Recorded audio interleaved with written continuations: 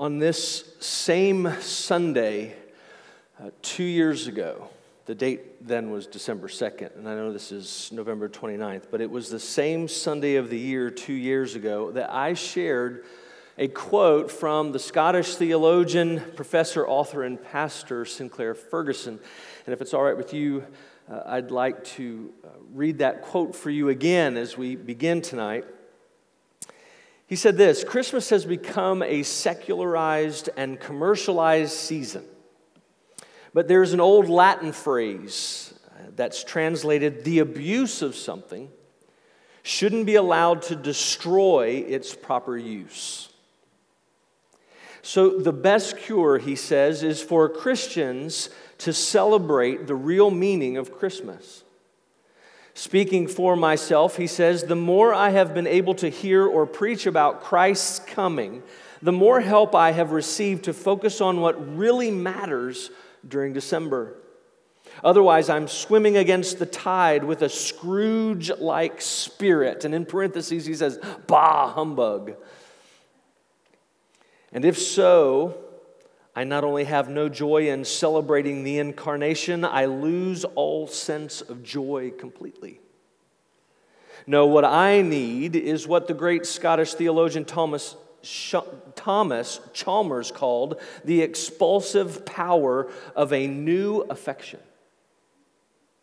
Knowing more about Jesus and His coming brings a joy that is both deeper and more lasting than all the tinsel and glitter celebrations around us." Now, it doesn't take much, as you know, to fall into that state of bah humbug anymore. When you think about the commercial onslaught of Christmas that begins not in November but October, and this year actually began in September, and not late September but early September.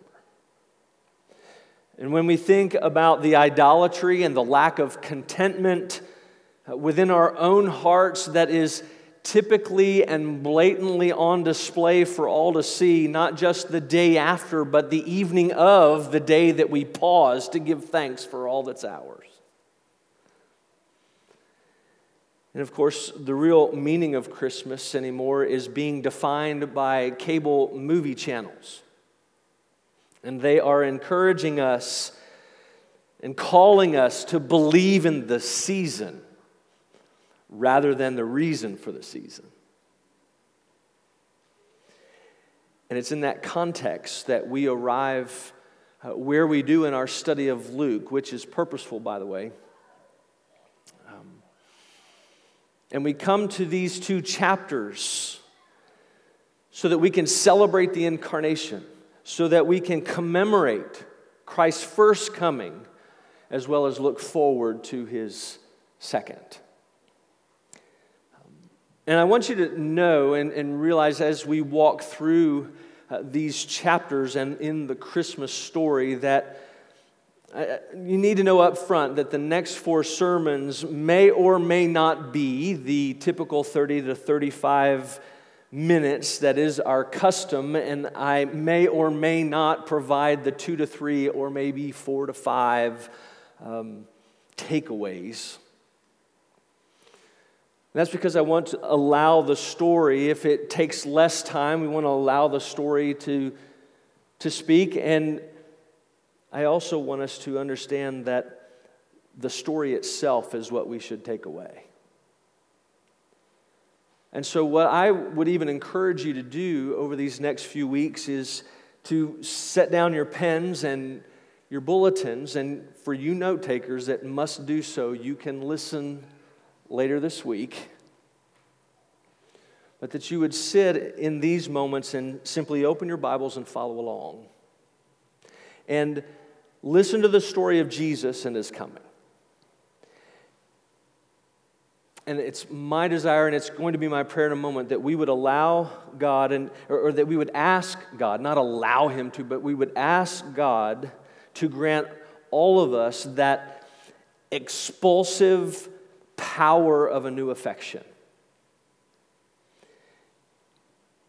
as we're reminded and maybe even learned something new about this story, about our Savior and Lord. My prayer is that it will bring a joy that is deeper and longer lasting than anything else we do this season. So before we begin, let's go to the Lord and ask Him to do just that. Would you bow your heads with me? Father, we come now to the preaching of your word that is authoritative and inerrant and sufficient. And I would ask that you would, in these moments, speak to our heart and use the room that you create by driving the doubt of dark away to plant and cultivate a new affection for Jesus. May we come to know more about Him and His coming. And may it bring a joy that is both deep and lasting. Use me in these moments as you see fit for the sake of Christ and His church. And I pray these things in His name. Amen. Well, at some point after her visit with Gabriel, we read in Luke 1 that Mary leaves and travels as fast as she can to go see Elizabeth.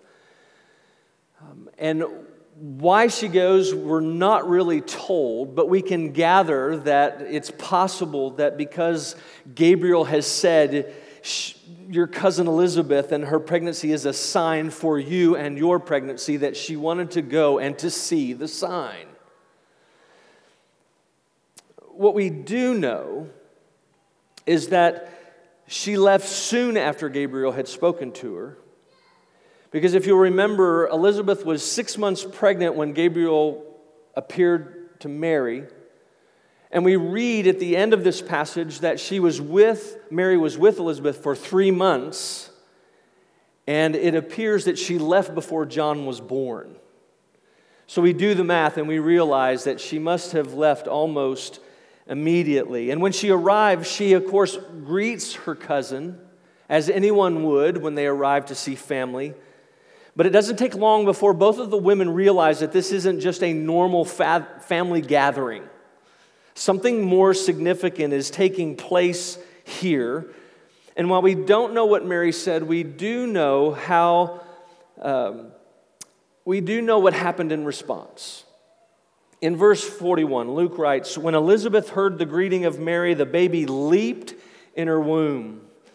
Now, it could have been dismissed as a coincidence if Gabriel had not said what he had said to both ladies, and if Elizabeth had not been filled with the Holy Spirit. But because Gabriel had spoken to both ladies, and because Elizabeth had been filled with the Spirit, we know that it wasn't a coincidence, and she explains that it's anything but.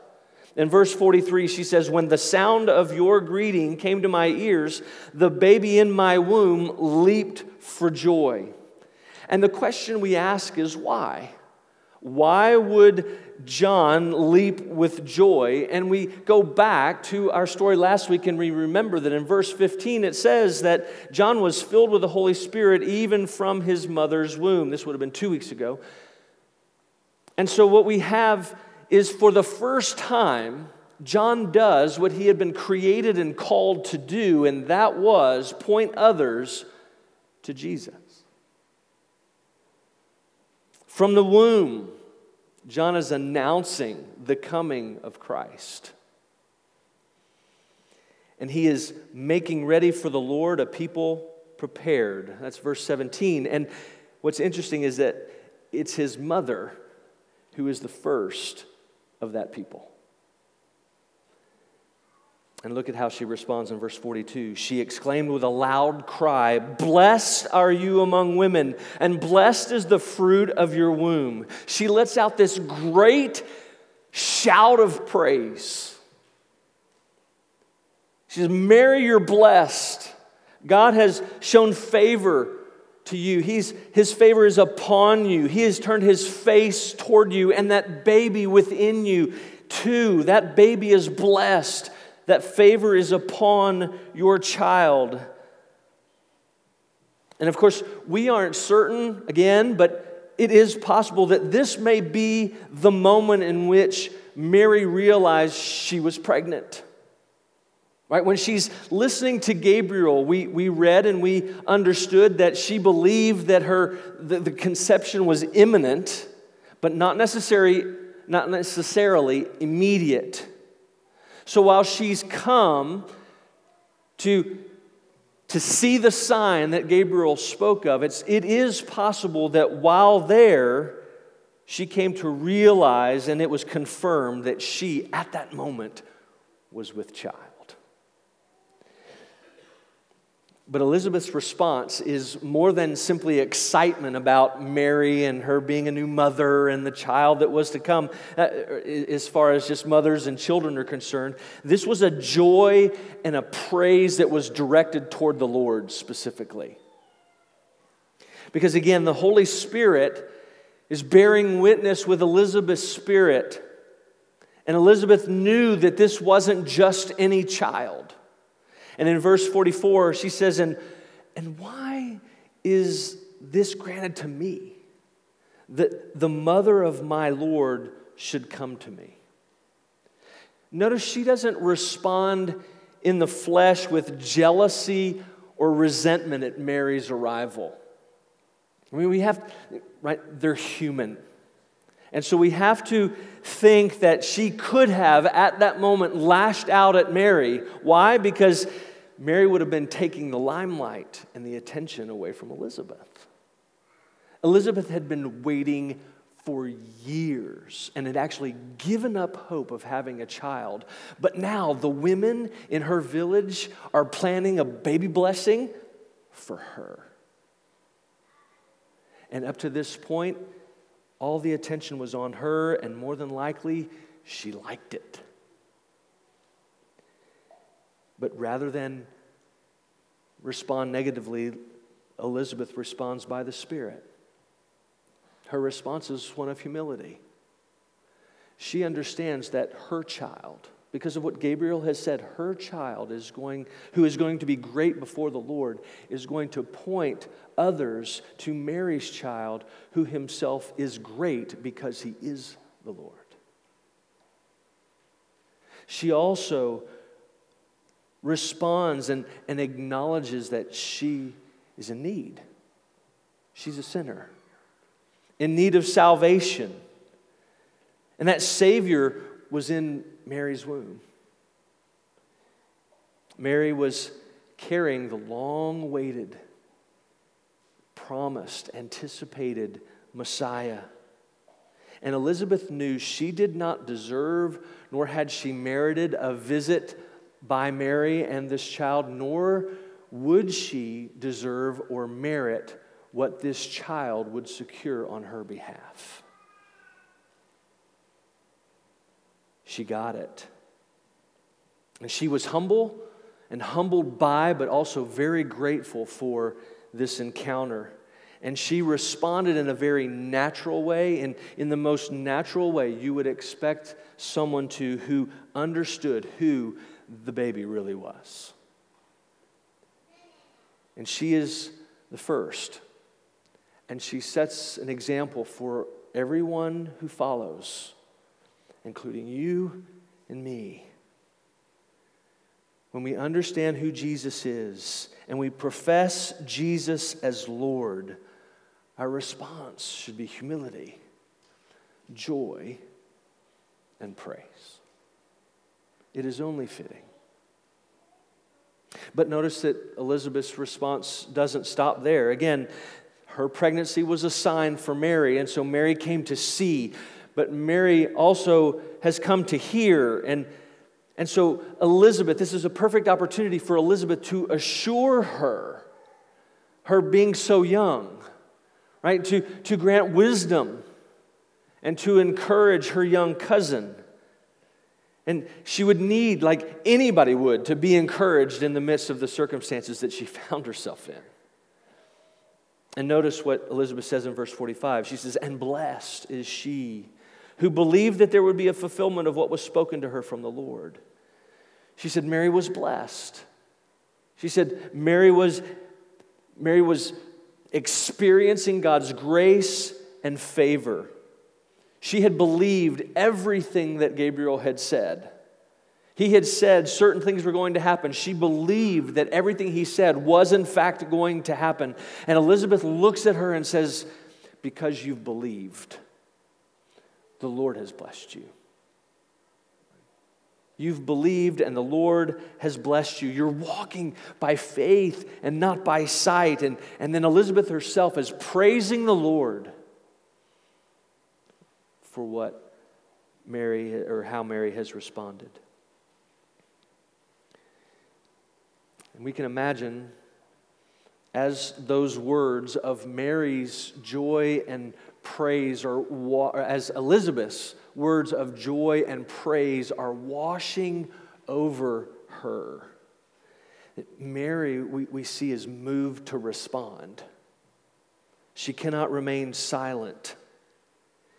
And she does so by putting together a hymn, a poem, a hymn to be sung. We call it the Magnificat, which is Latin for the word magnifies.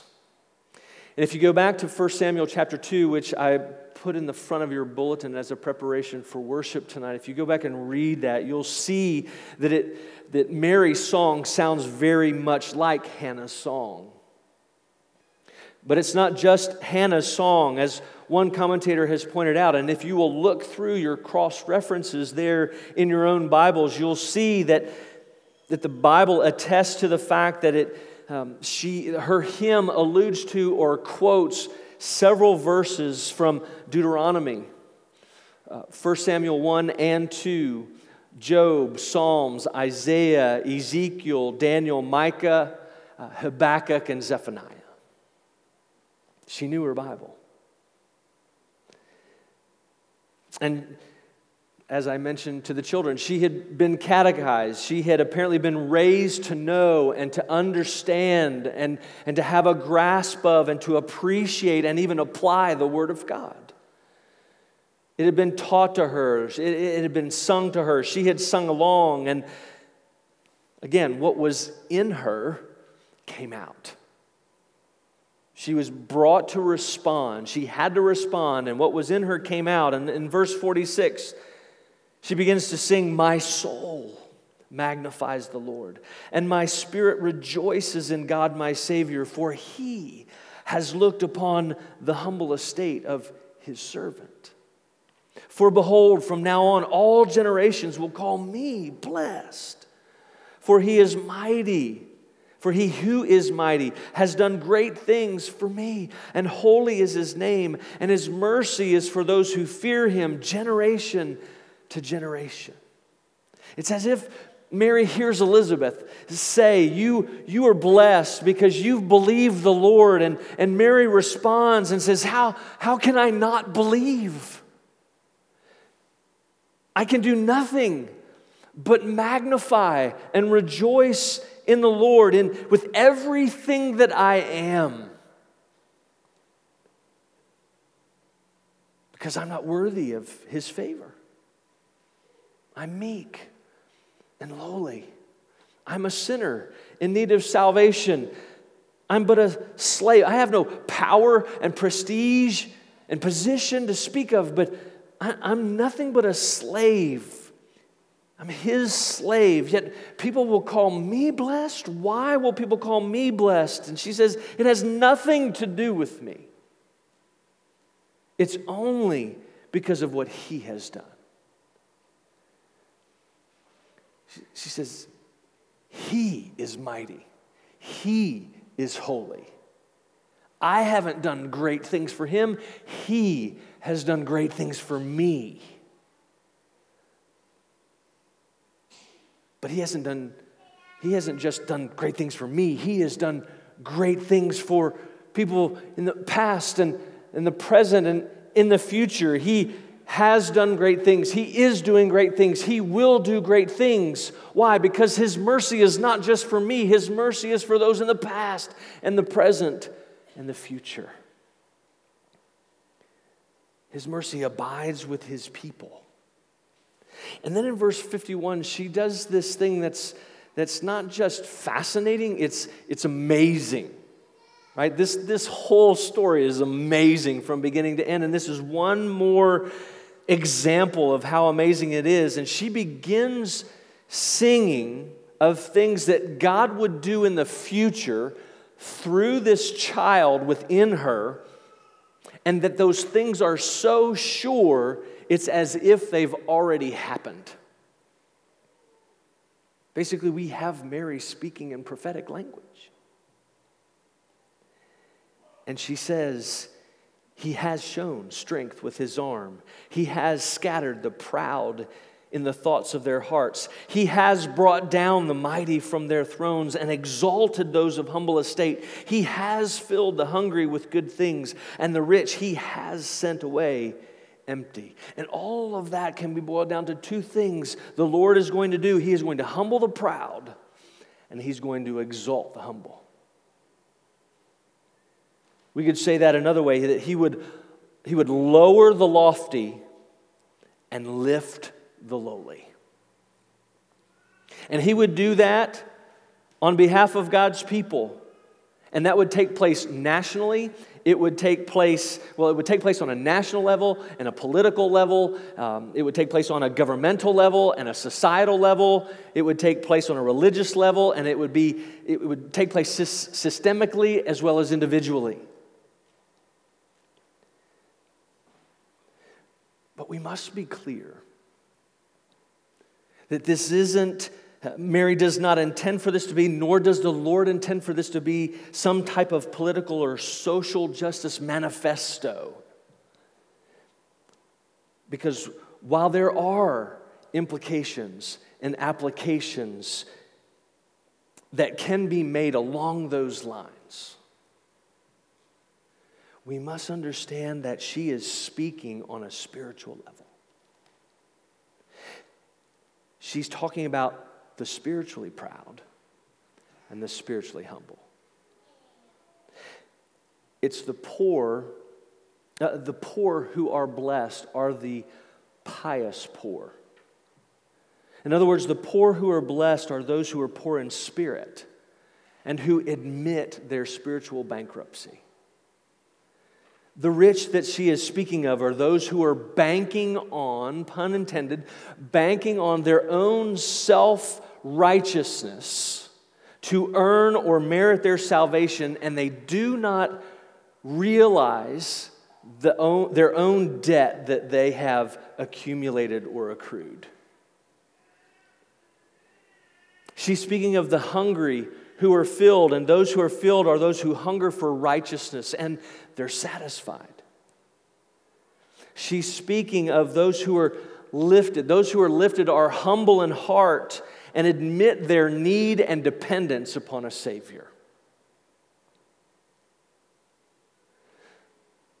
But notice she's not done. She's almost done, but she's not quite. In verses 54 and 55, she identifies the profundity of everything she has sung to this point. She says, He has helped His servant Israel in remembrance of His mercy, as He spoke to our fathers, to Abraham, and to his offspring forever. Again, Mary has been taught the Scriptures. She knows her Bible. So Mary believed God because she understood that this child was the long-awaited fulfillment of the Abrahamic covenant. He was the promised seed through whom all the nations of the world would be blessed. She understood that He would be the one, in the words of Hebrews, who would mediate a better covenant that was enacted upon better promises and would make the Mosaic law obsolete.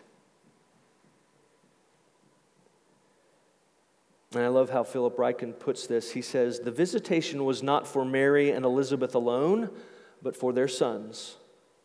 John was the last greatest prophet of the Old Covenant, the one called to announce the coming of the Christ.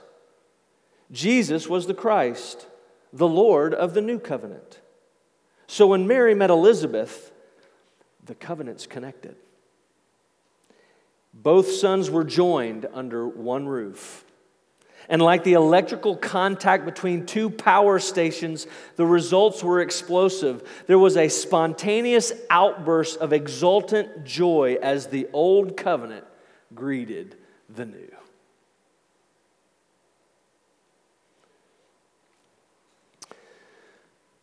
Well, brothers and sisters, it is my hope and prayer that this Advent season, during this Advent season, that in the midst of all the decorating that has already begun or maybe even finished, all the baking that will take place, all of the music and the shopping and the sappy movies and the potential Christmas programs, and the reduced, the parties and get-togethers that will be reduced in size, and all of the emotional highs and lows of the season. I pray that all of those things, in the midst of all those things, don't allow the noise and the chaos and even the abuse of the season by others to drown out the joy and praise of Elizabeth and Mary. Right? John leaped for joy. Elizabeth shouted for joy at the conception of Christ. How much more should we leap and shout for joy at his crucifixion, resurrection, and ascension? Mary's song should be our song. Because in Paul's words, we are spiritual children of Abraham. And he can do and could do nothing greater than what he has already done for us in and through the Lord Jesus Christ. We too can sing great things he has done. And we do sing, actually. Great things he has taught us, great things he has done. And great our rejoicing in Jesus, our Son, his Son. And let's also use the reminder that comes this time of year very naturally and obviously that we should never leave the poor to fend for themselves or the oppressed to fight for themselves. That's not just a call for December, that's a call for year-round. And to ignore the needs of those around us would put us in a category of prideful that, well, it would put us in a category of people that God may need to humble. And yet, let's also remember that while the poor may be more receptive to the gospel because of their material needs and how they abound, and how the rich may be less receptive to the gospel because they believe they have all of their needs met, or their needs are at least few and far between, there are those who are materially poor who are spiritually proud. And there are those who are materially rich who have admitted their spiritual bankruptcy and in need of a Savior. And that's why our primary message and ministry is one of impartial proclamation. Because the fight that we are in the midst of is for hearts and souls. As one commentator put it, no deed is more powerful or heroic than rescuing humanity from sin. No act is more gracious than God's extension of mercy through his powerful, faithful, compassionate hand. And that's our message of the gospel of the Lord Jesus. If you are not a believer in the Lord Jesus Christ, if you have not repented of your sin and you have not turned to him in faith and are not looking to him for salvation, then may I encourage you to do so. Tonight, sometime this season, there are a lot of competing voices that are vying for your attention. There are false teachers who are trying to grab your ear. And I would encourage you to listen to the praise and the joy of both Elizabeth and Mary, but even more importantly, to listen to the voice of the one who was the source of their joy and the object of their praise. That being Jesus. And for all of us, well, let me say this, because you are looking for and striving after abundant life,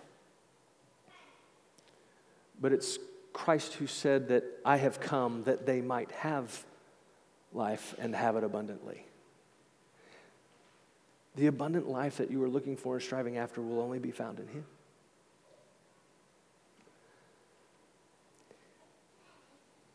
And for all of us this season, right, it can be very fun and enjoyable, as it should be, but it also can be very hard and disappointing. And probably more so this year than in years past. It's always difficult in some respect. You know, there are memories that are both happy and sad, and some will be entering into this holiday. They just came out of Thanksgiving, and now they're moving into Christmas, the first holidays without a beloved family member.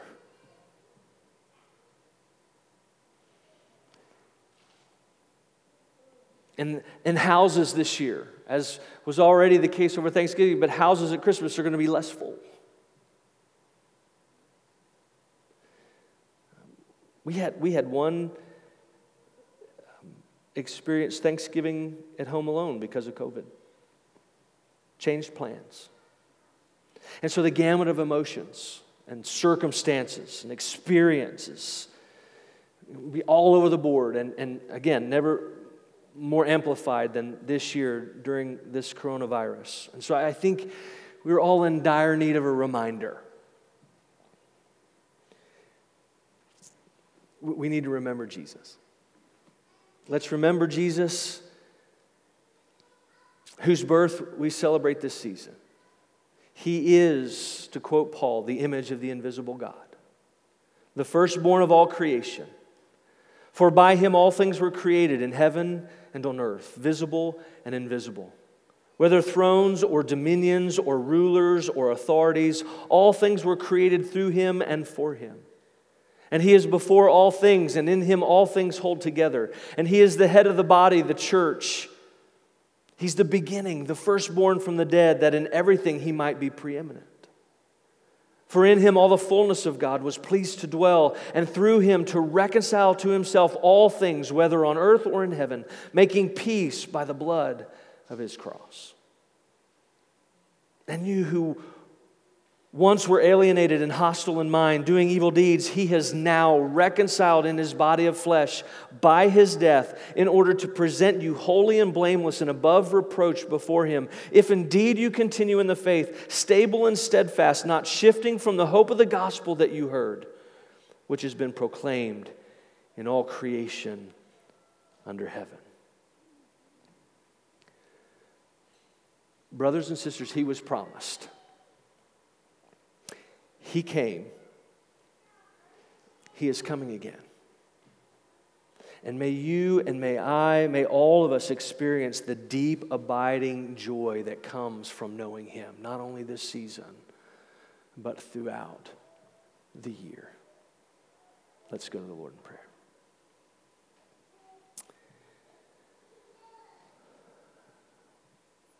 Well, God, by Your Spirit and grace, would You allow and enable us to receive the word that has been preached with faith and love? We ask You to lay it up on our hearts that we might practice it in our lives. For Your glory, for our good, and for the sake of Christ and His church. Amen.